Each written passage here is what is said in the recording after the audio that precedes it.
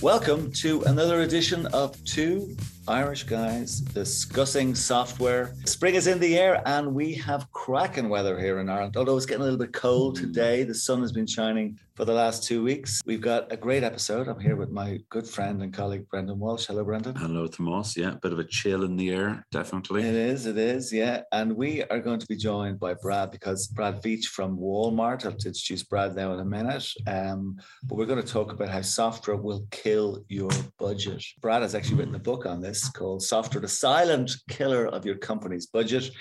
Brad's our kind of guy, actually. Remember we met him in 2019? Yeah, instant hit. Yeah. Instant hit in Denver, Colorado, the mile high city. That wasn't such a big hit at the joke. time. The joke. We won't crack that joke About again. 50% of the audience thought that was funny. Well, Brad did a cracking job. Brad is currently working for Walmart. He's the senior director of IT sourcing there, and he's worked with Best Buy, Medtronic, and he's really our kind of guy because he loves a bit of sarcasm. As you know, we like a bit of sarcasm on the show, don't we? Yeah, and a salacious rumor or two just to throw in there, and backed up by a few allegedlys. Yeah. We have to have a few of those along the way. There'll be a lot of those today. Oh dear. Well, I'm looking forward to that. Listen, before we start, let's not forget about the situation going on in Ukraine. Okay, this is a podcast, and we're not here to talk about politics, but our thoughts are again with the people of Ukraine. We ourselves are trying to do a little bit for them. We've made some donations to UNICEF, and we're trying to help out, figure out how we help out. See, can we even hire some of these guys that are coming? There's up to 200,000 potential refugees got to come into Ireland. So see, can we give them some jobs? But listen, stay tuned. We'll update people, and hopefully by the time we speak again, the thing may have calmed down. There's negotiations going on. So. Yep. Speaking of Europe, though, we might start there, actually, if it's okay with you, before we go jumping into our favorite vendors, because actually there's been quite a lot. There's been a major change in Europe. So Europe has brought out a new law, the Digital Markets Act. Okay, it's focused on the big players, big platforms. They're trying to create a kind of a fair marketplace for them. It'll only affect companies that are actually turn over 75 billion. Effectively, what it is it's forcing the gatekeepers like Google's and Apple's to actually allow other people to use their platforms. You might have seen stuff around Apple and the guys who make Fortnite. My son's a big Fortnite fan, Epic Games. They've been having a fight on this. Fortnite want to be able to allow their users to be able to pay them.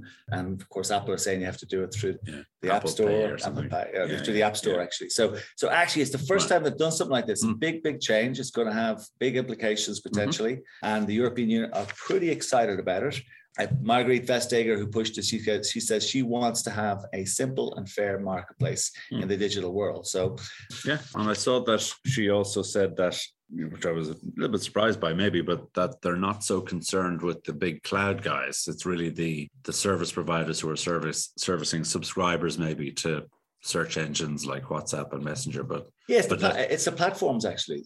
They're focused on the platform. Guys, it's all about they're trying to identify who's been participating in this monopolistic behavior.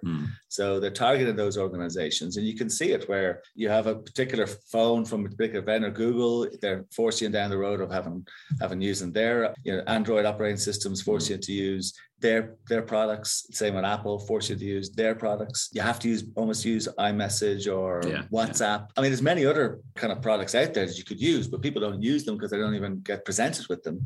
The default is to actually use what the big vendors. So the Safari browser on Apple. Listen, it's the same sort of stuff we see in our business with, you buy one thing, you're forced to buy the other thing. You do your IBM ELA or your big Oracle Enterprise License Agreement or Microsoft, you got to buy all this other stuff. We might talk about that in a little bit. I think we'll have an expert on very shortly to talk about that. Another bit of news, actually, they were also busy. This is one that might have missed the headlines because the Digital Marketing Act got a lot of headlines about this, okay? So there was, I don't know if you know this, back a couple of years ago, there's been this data transfer, data privacy challenges between the US and Europe. It all came up actually back in about 2013 when a guy called Max Schrems actually took a challenge against Facebook in the Irish courts here in Ireland. He was an Austrian activist, okay?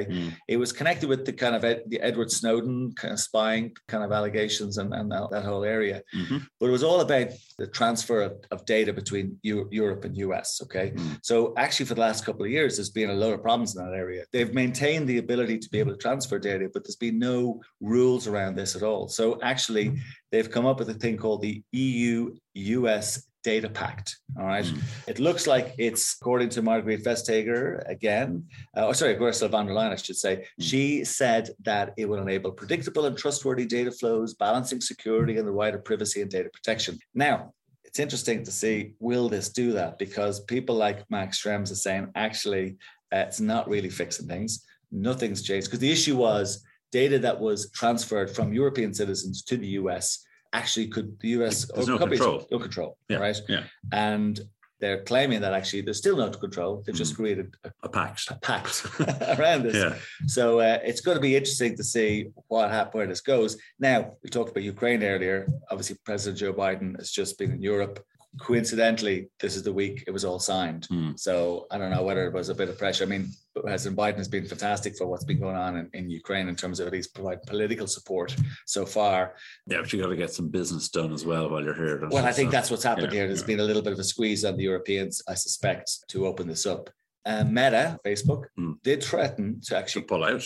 I know, it's crazy. I know. Yeah. Would they really? Do we honestly think they would do that? Well, I wouldn't care. Well, I don't use them. No, I use WhatsApp actually. I do. That's true. I do use WhatsApp. A lot. Yeah, that could be a problem. But the thing is, actually, with the new with the other thing, with the DMA, with the digital markets, you can use anybody's messaging service. So actually, maybe there's a better one out there. There may be, or if there's not, there may well be. Look at me. I just go for the default. I should just, Well, you see, you're presented with the default. This is the thing. These organizations do this. Sneaky. They catch us out. We need new skills.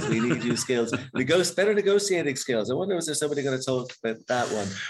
That's been happening in Europe. So Europe has been the place to be this for some many good reasons and many bad reasons for the last few weeks. Yeah. But well, most of my stories aren't to do with Europe; they're to do with the US. Great. So the mega vendors that are US companies.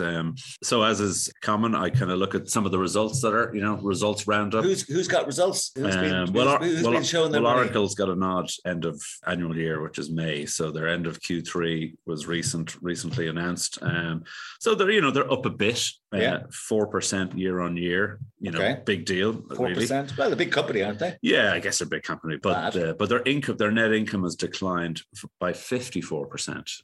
Right, so that's pretty dramatic. So profits being hurt by the drop in share price of two of their investments, a gene sequencing company called Oxford Nanopore and their ARM server chip maker called Ampere. So they are not performing so well, although Oracle kind of remain bullish. Yeah. But that's kind of interesting enough. But what I think is most interesting about this is that their stock price is down 12% year on year, and it's $20 since December 21. So they're about $83. Okay. And they were at 103. Okay. So that's pretty hefty, pretty significant drop in their share price. Yeah. Now, I've listened to some commentaries that says, it's time to buy, that there's a good investment there.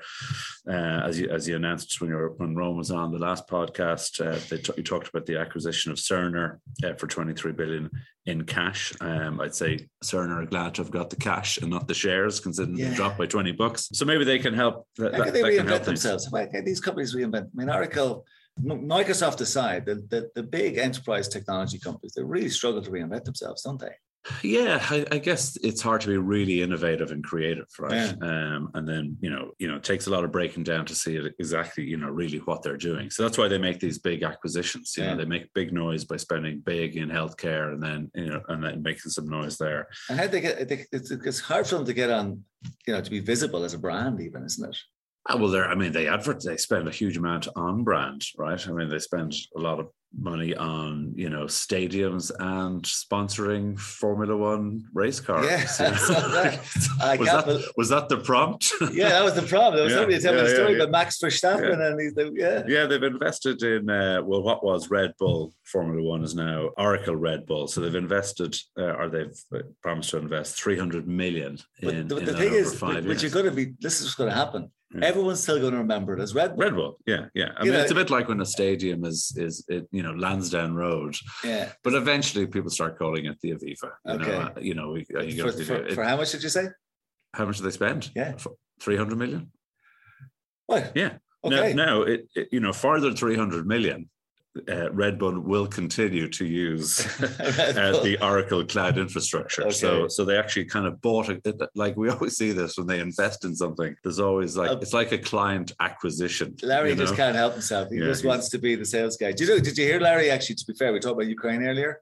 Larry threw in 5 million into fundraising for Ukraine, which is fair enough. Yeah, which is pretty generous of him. Yeah. To be fair, I mean, I know 5 million is probably to him is like $5 to you or me, but I think he's worth about 40 billion. But but look, it's at least he is donating, you know, and while he's donating, he's still in talks with TikTok. Talking about social media. We won't talk about that. Let's no, it's unbelievable. It just let's move on. Let's move on. But I just want to put something in context though, because you know their share price is down. But actually, I've looked at some of the other mega vendors that don't really have announcements, right now. But like SAP is down $20 since December. Microsoft is down $30, and Salesforce is down $40. You know, now increasing inflation. And I saw Microsoft, for example, put up their pricing. Well, they did, yeah. So so why do they put? Yeah, what's that telling us? Like they're putting up the pricing of their Office 365 and Microsoft 365 products. Okay, so what's that telling us? Does that mean their business is slowing down? Well, it might do, yeah. I mean, that was announced in September 21 before things kind of got really hairy with interest rate hikes and inflation. And I know there's inflation, but the inflation... Yeah. I mean, this is up to 15% in some cases, right? So up to 15%, and then, an extra $4 per user per month, which is kind of hefty enough. But I mean, the legislators are going after these guys. And, particularly their dominance of the overall spend across the market.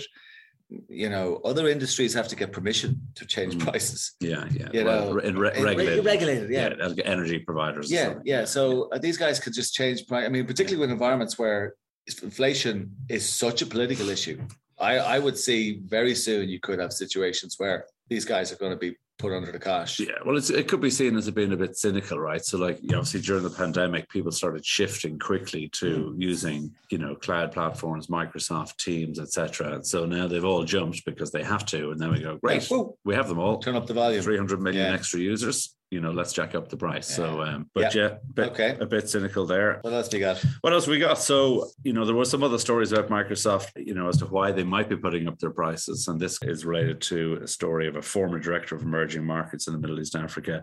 He's a whistleblower on the platform Lioness, which I think we've seen before. And he's basically saying there's just, corporate widespread corruption, particularly in that territory. There's money flowing out of the Business Investment Fund, which is supposed to fund, training and innovation and partner enablement. And he's spotting payments, for example, 40,000 payment to a former employee, so an employee who was no longer there, not a customer, not an active partner. But money moving into an account where he's involved as some kind of, consultant on a deal. All right. But I've done a lot of travel around the territory, and I'm not surprised. I mean, there's $1 trillion is lost in bribes globally. Yeah, it's a real tricky problem. Yeah, so the brown envelope stuff of the 70s and 80s just hasn't gone away. But the payments are just much bigger, and they're very much easier to conceal. So you're not really going down with cash. Yeah, you're transferring money to people on the basis that they're a contractor or they're an advisor. It's very easy to do that, and it's typically involving government purchasing and kind of mid-level bureaucrats. It's manipulating the market, though. That's the problem. And it's I know in some countries it could be it's considered part of the way they do business. It's like it's part of our culture or something. But it's taking money out of the. I'm surprised at Microsoft doing that sort of stuff. To be honest with you, Yeah, well, it's very hard to find bad news stories, but that one stood out. And our friends IBM. Yeah, well, I mean, we have to talk about them. Yeah, well, you talked a little bit about age discrimination last time. And the dinosaurs, the dinosaurs, the dino babies, the dino babies. Yeah, exactly. Yeah. So the documents that were previously under seal have now publicly surfaced, so they're freely available to look at. So there's kind of many slides and charts, and I haven't seen them myself, so I'm kind of reading that what they're describing is essentially a shift towards younger workers, so called EPs. What's that? And that's not an album, it's not extended play, it's early professionals. Early professionals. Yeah. So we have a few early professionals, like our podcast editor here in the office. But the documents describe hiring goals such as shifting the headcount mix towards a greater percentage of EPs. And I believe Arvind Krishna was involved in this, was he? Well, it seems to be right up to the top, Funding an influx of EPs to correct seniority mix. So, I wonder, does that mean that they have to all leave as well? Because he's hardly an EP. Well, maybe he thinks he's adding more value than the other EPs, or the other more senior members. But that's fine by us, because we'll just take them on anyways to support IBM software stack. So, in other news, then. There's this ongoing justification, which you read in the news around, the purchase of Red Hat, the 34. Would you call it ongoing justification? I call it obsession. Obsession. Well, it was a $34 billion, obsession, and so why they're doing. I'd love to know how much of that money they've got back. Well, Red Hat. And because it goes back to profit. It was a very highly performing, profitable company, much better performing than IBM was at the time of the acquisition, as we know from previous podcasts. IBM's revenue was declining, quarter on quarter, and under Dini Rometty alone, they dropped 20% of the revenue, which is something like 24 billion, fell off. So they bought a good company, but it's really just showing that. To underpin their containerization strategy, they need Red Hat, they need OpenShift as they try and move their customers towards their cloud pack, that unwanted software that ends up, and I'm sure Brad can tell us, in some of these value settlements that they have. A value settlement means you settle because you might be using more software than you're supposed to. But as a result of the settlement, you get more software that you don't want, and that's called a cloud pack. This is something we were just talking at the beginning. So we'll talk about that. And then kind of ironically then, as they kind of continue to justify the 34 billion in OpenShift as part of their multi-cloud strategy, Kyndryl, which is a business they shed about 100 days ago, is not forming new cloud packs, or I should say cloud packs, not PACTS. Not pack, packs. All right. PACTS. But not with IBM, with Amazon. So it's new. It's trifecta is with Amazon, VMware, and itself. And why wouldn't you? Let's be honest. Well, exactly. It doesn't. It's not, it's not. You're going to choose the leader. It's not. It's not a massive surprise. So what does it tell you? It's really if your closest ally is choosing somebody else, it really makes the job very difficult. Imagine being the sales guy for those companies. Not a good look. Yeah. But last but not least, then with IBM, so they are moving into a new premise in New York. Yeah, they're moving away from Armonk. That's still going to be their HQ, but they've got multiple centers of excellence and offices around New York. So they're kind of centralizing all that into one brand spanking new building, or renovated building on 1 Madison Avenue. Pretty historic building. And so there's a couple of reasons why they're doing that, according to the company who's selling them the lease. And one is that they're going to have a 34,000 square foot outdoor terrace. 34,000 square foot outdoor on the 10th floor in Madison Avenue, Manhattan. Yeah, I'm sorry, 34,000 square. I would love to go there. It sounds like it'll be lovely, but it's absolutely enormous. Yeah, that's crazy. I mean, who is paying for that? I have to. I am shocked. We may know somebody. Shocked. Well, listen, I think this is a good time to bring in a negotiator, somebody who knows how to save money, who understands the tactics far better than you or I would understand. He's a over 20-year veteran in the IT outsourcing business. He's working now with Walmart as a senior IT director of sourcing. He's been at Best Buy and Medtronic and other companies. As I mentioned earlier, he loves to be sarcastic like us, so he has a great sense of humor. He's in Bentonville, Arkansas. Brad Veach, welcome. Welcome to you guys. It's a pleasure to join you. It's great to see you on the screen. It's been 2.5 years, I think, since we met in Denver, Colorado, as Brendan said earlier. None of us really have been on the road much. I mean, I've started to travel a little bit myself in the last kind of 4 or 5 months, but I think you're going to be in it was ProcureCon, wasn't it? You were speaking at? Correct. Yeah, I'm going to do the keynote again for ProcureCon in Boston in July. All right. Okay. Well, I'm hoping I'll get to see you over there. I'll get to see you. Yeah. But you'd be busy during lockdown, because I have a book in my hand here called The Silent Killer of Your Company's Budget Software: How to Negotiate and Manage Your Software Portfolio Without Getting Taken Advantage of by Your Suppliers. Fairly straightforward title. Yep. I love it. No, I love it. It's absolutely brilliant. No, it's really, really good. I have a lot of questions for you, but I'd love to start with what made you decide to write a book? Well, I've avoided doing the conferences as far as talks. I said no for a lot of years and doing all that kind of stuff. And I finally just got so sick and tired of how unfair the playing field was. And the contracts were and things like that. And I knew I had to do something. So, I started doing the conferences and the talks and trying to spread the word. And, we're one team here. I mean, we all work for different companies, but we've got to unify on how to combat this problem we've got with our suppliers in the technology area. COVID hit, so we couldn't do any more talks. We couldn't do any more sharing of information and things like that. So on a bet with my wife, I decided to write a book, because she's writing a book as well. And I said, I could write a book in a weekend. Oh. And that was a Friday around noon. She canceled all the plans we had that weekend and said, go. I bet you can. She won. You took the bait.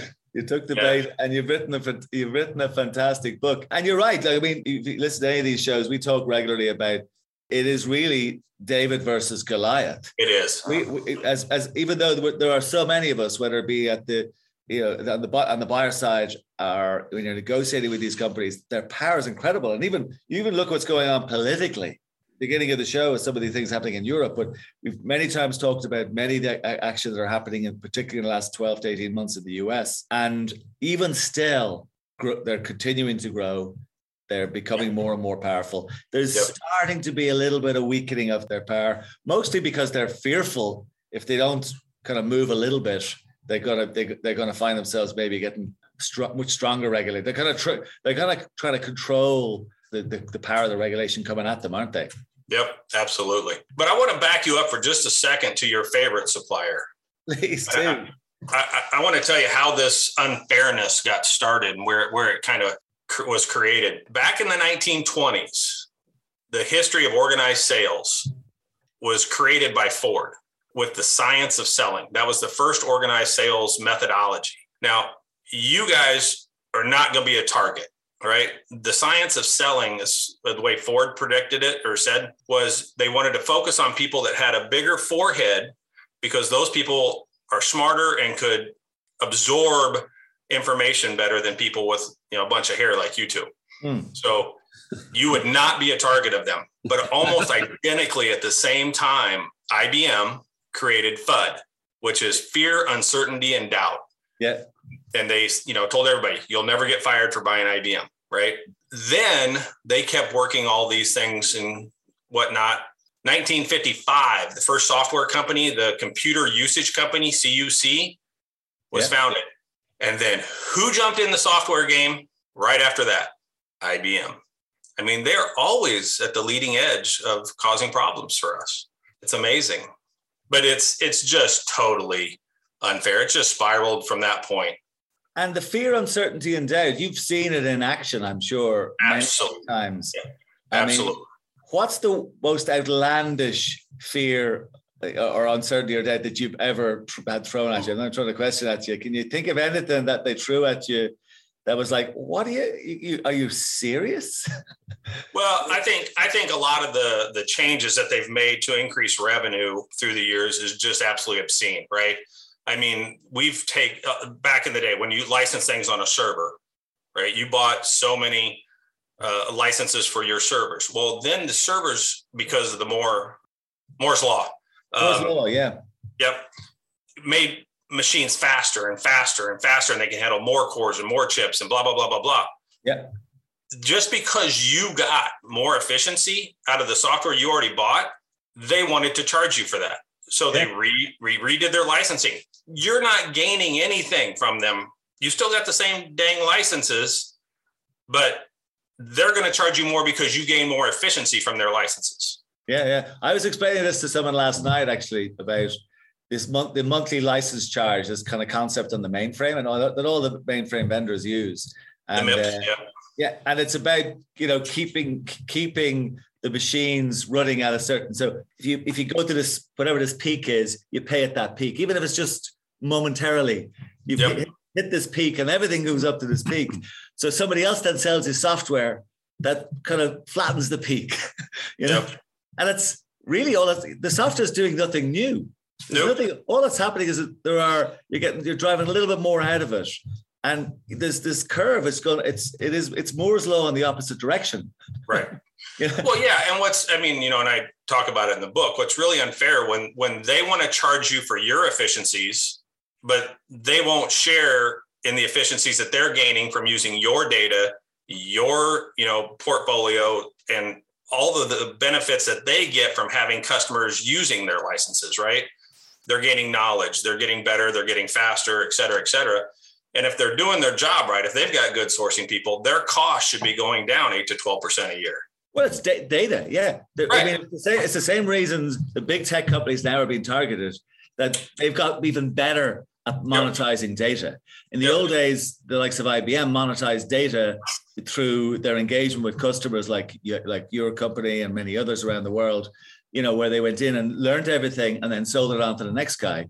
And the prices only went, that's amazing. You talk about this in your book, though, that the unit prices of technology have been coming down for years. You talk about Moore's law there. It's a classic example of that.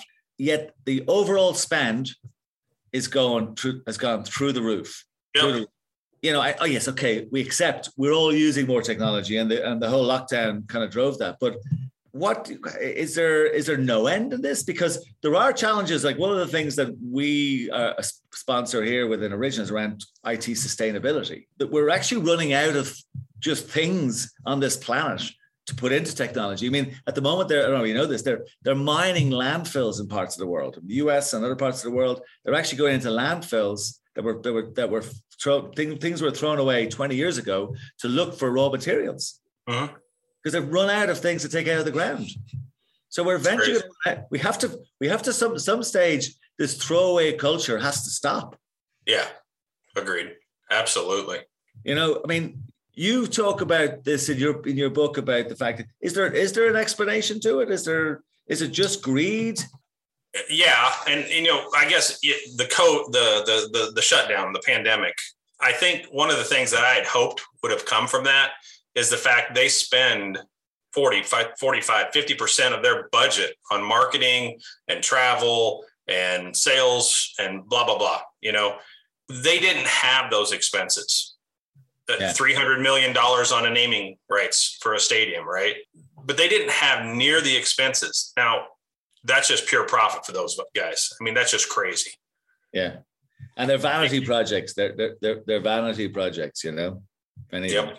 You talk about in your book about software. This is a quote you have. I love this one. Software salespeople are like highly trained, well-paid hit men and women, meaning when they infiltrate your organization, your budget will take a hit. And then, yep.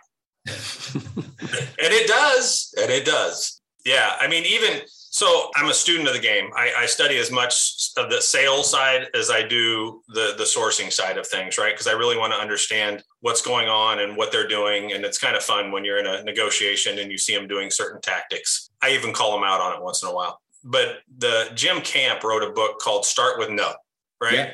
In that book, it's a good book. In that book, it's very sales focused.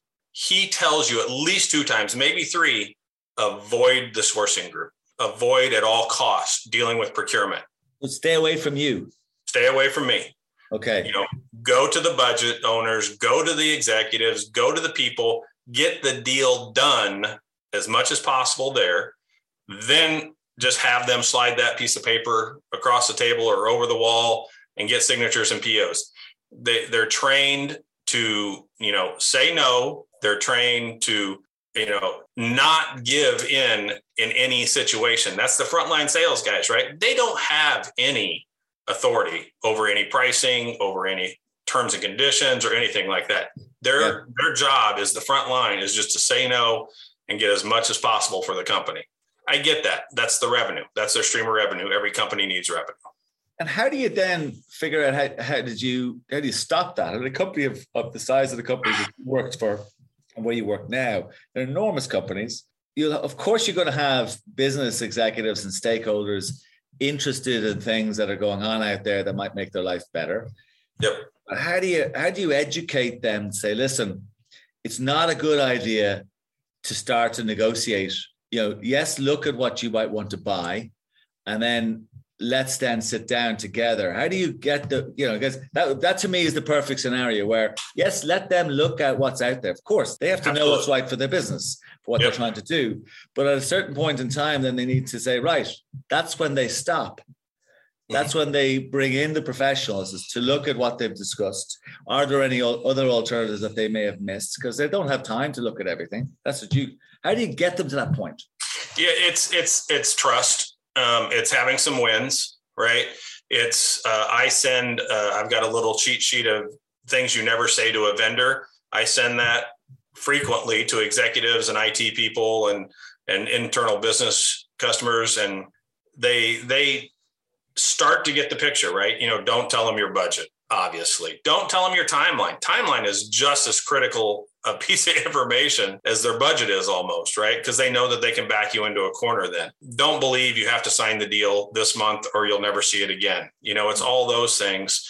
But they're going to do whatever they can do to get and extract as much information as possible before they deal with somebody like me. And they don't ask a question by accident.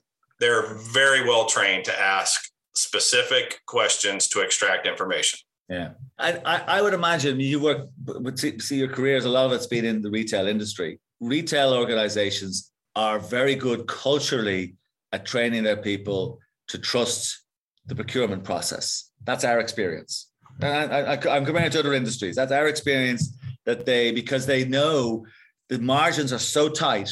Yep. They across many parts. I'm not just talking technology, across the whole business line. They have to be good negotiators. So I'm thinking you mentioned the trust with you and your stakeholders. Mm-hmm. The business needs to provide trust in its procurement arm, doesn't it? Right. Like if the business sets up a procurement arm that's really just because we have to have one, for example. Yep. And really, it's set up to fail, isn't it? Yeah, it kind of is. Yeah. And it's having those small wins. It's showing them that price is not the only factor, especially in the technology, right? The technology companies will do anything they can to get into your company. The initial price, and this is where there's a little bit of conflict in a battle, right? Because the project managers of a software project, they care about their price. They care about the budget. They've got a restrictive budget. They've got restrictive time frame, only so much they can do for implementation costs, et cetera. The software company will meet that regardless of what that number is. Oh, yeah. They just want to get in there, get sticky, and then they will start growing that revenue stream by adding, like you guys talked about earlier, adding new products, coming up with new licensing models for the same thing. And it's hard to displace. I mean, the cost, now that we're getting away from perpetual licenses where you used to be able to cancel maintenance and then implement something new or as a replacement, you can't do that anymore with SaaS, right? Now you're playing for two solutions while you do your implementation. But they know how to get sticky and they know how to then start working those networks. And the more they get in and the more conversations they have, the stickier they will be. And what are your tips and tricks? You talk about some of them in the book. You might just tell our audience about some of them. You talk about good questions and being flexible in the process. Can you give us some insight as to if you were to give somebody the 101? Well, that's what the book was intended to be. It's to help as many people as possible, right? That's the key, because there's a lot of companies that can't afford a sourcing group dedicated to IT or specifically software. Yeah, the best sourcing people, I've said for years, ask the best questions, right? Well, guess what? That's all the sales training says the same thing. Ask the best questions. You need to understand what success looks like from your customer's point of view. your internal customer. What do they really need out of this? And then when you're talking with the supplier, ask great questions and shut up. I mean, salesmen love to talk. Now they're trained to ask good questions and listen, but when you start turning the table on them, they can't be quiet. Yeah. They can't. And they will start telling you things. And as long as you can stay quiet, you will get some of the things that your business wants for success in that project. You'll get more than what you think you could get, because they will tell you, why is this project important to them? And I will ask. I mean, I've been doing this far too long. I'll ask them, how are they compensated? When's their, how close are they to their new house or vacation home, or what trip, what award will they win if they get, certain things and stuff like that. I have no problem. All they can say is no. Yeah. Very clever, actually. It's good, because you're asking personal questions, and it disarms them. Yep. They tell you that if they open up the kimono there, it's very hard to close down. And suddenly now you've shifted some of the power back to you. Mm-hmm.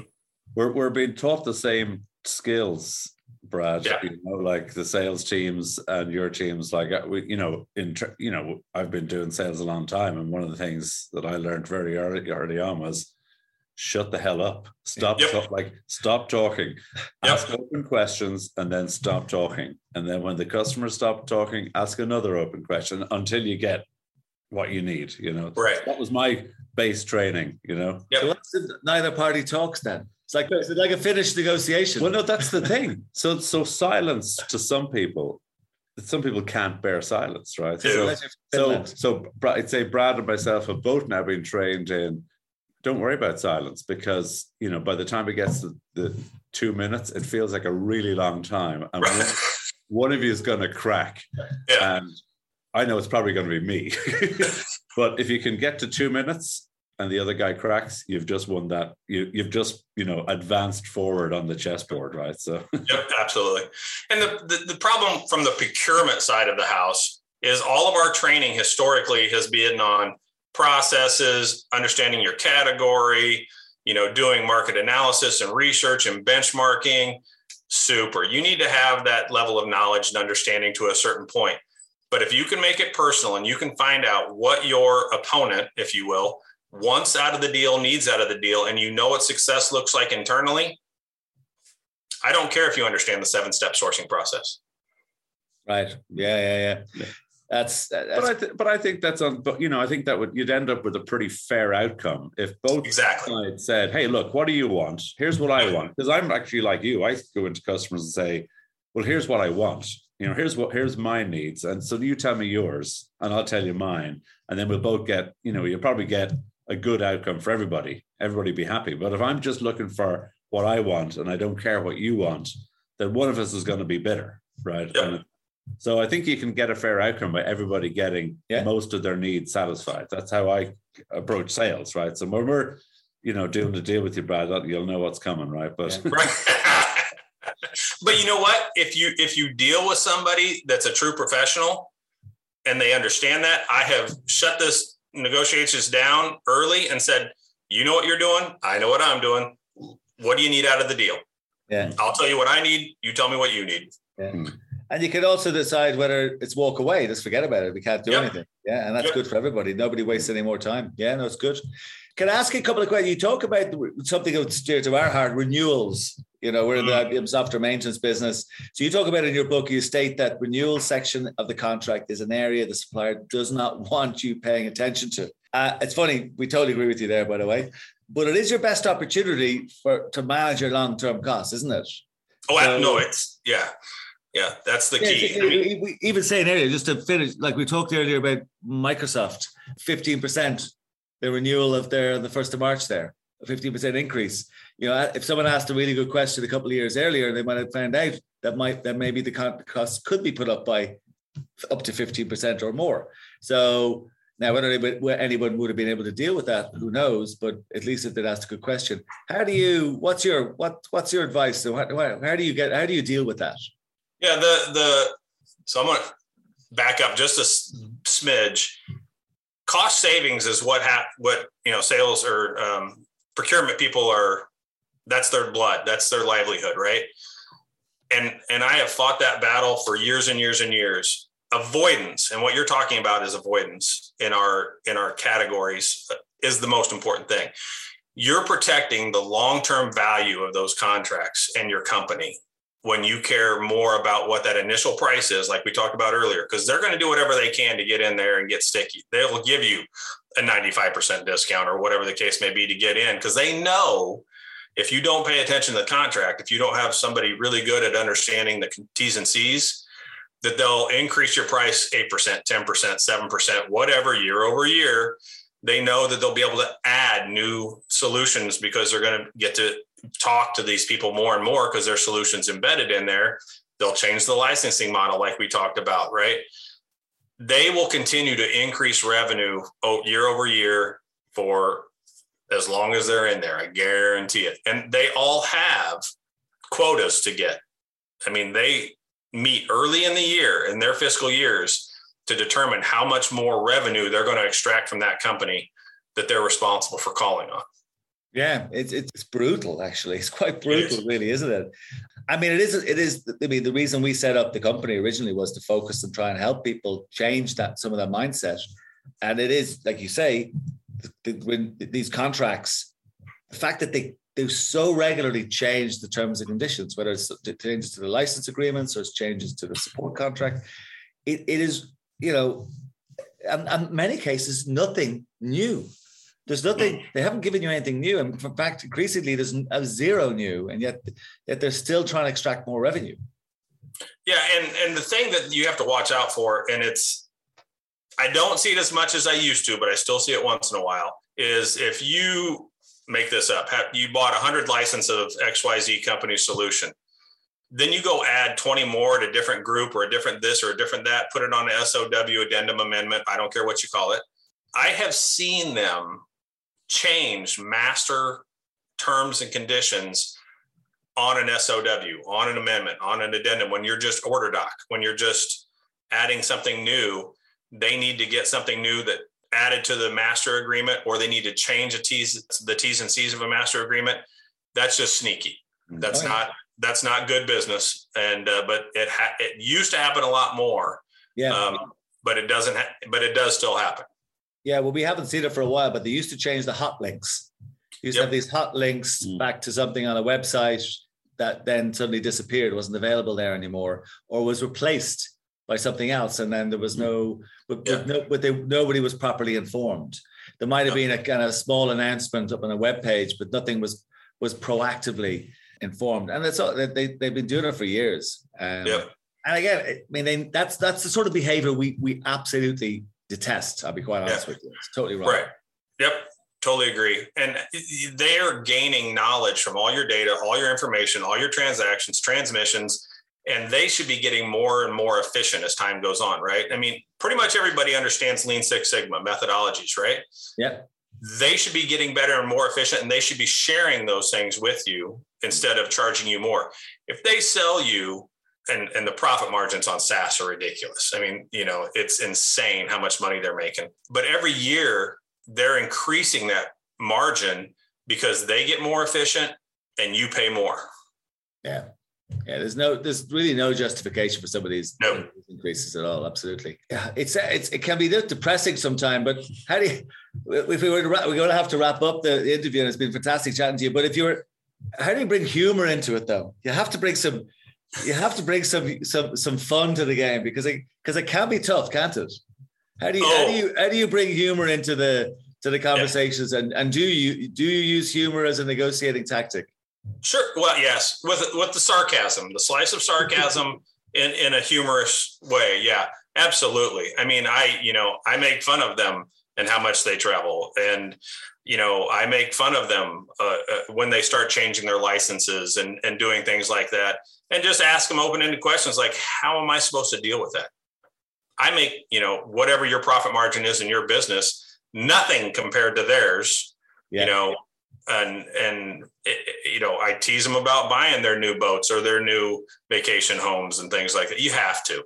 I mean, this is just way too one-sided, and obscene to not have some fun with it along the way. Yeah. No, you have to have fun. Well, hopefully we're getting a bit more help these days, even since we last met you 2019, from legislators, and I think there's a lot more attention on them. I think the power is shifting in our favor, I hope. Fingers crossed. And you mentioned at the beginning, by the way, salespeople were told not to talk to procurement people.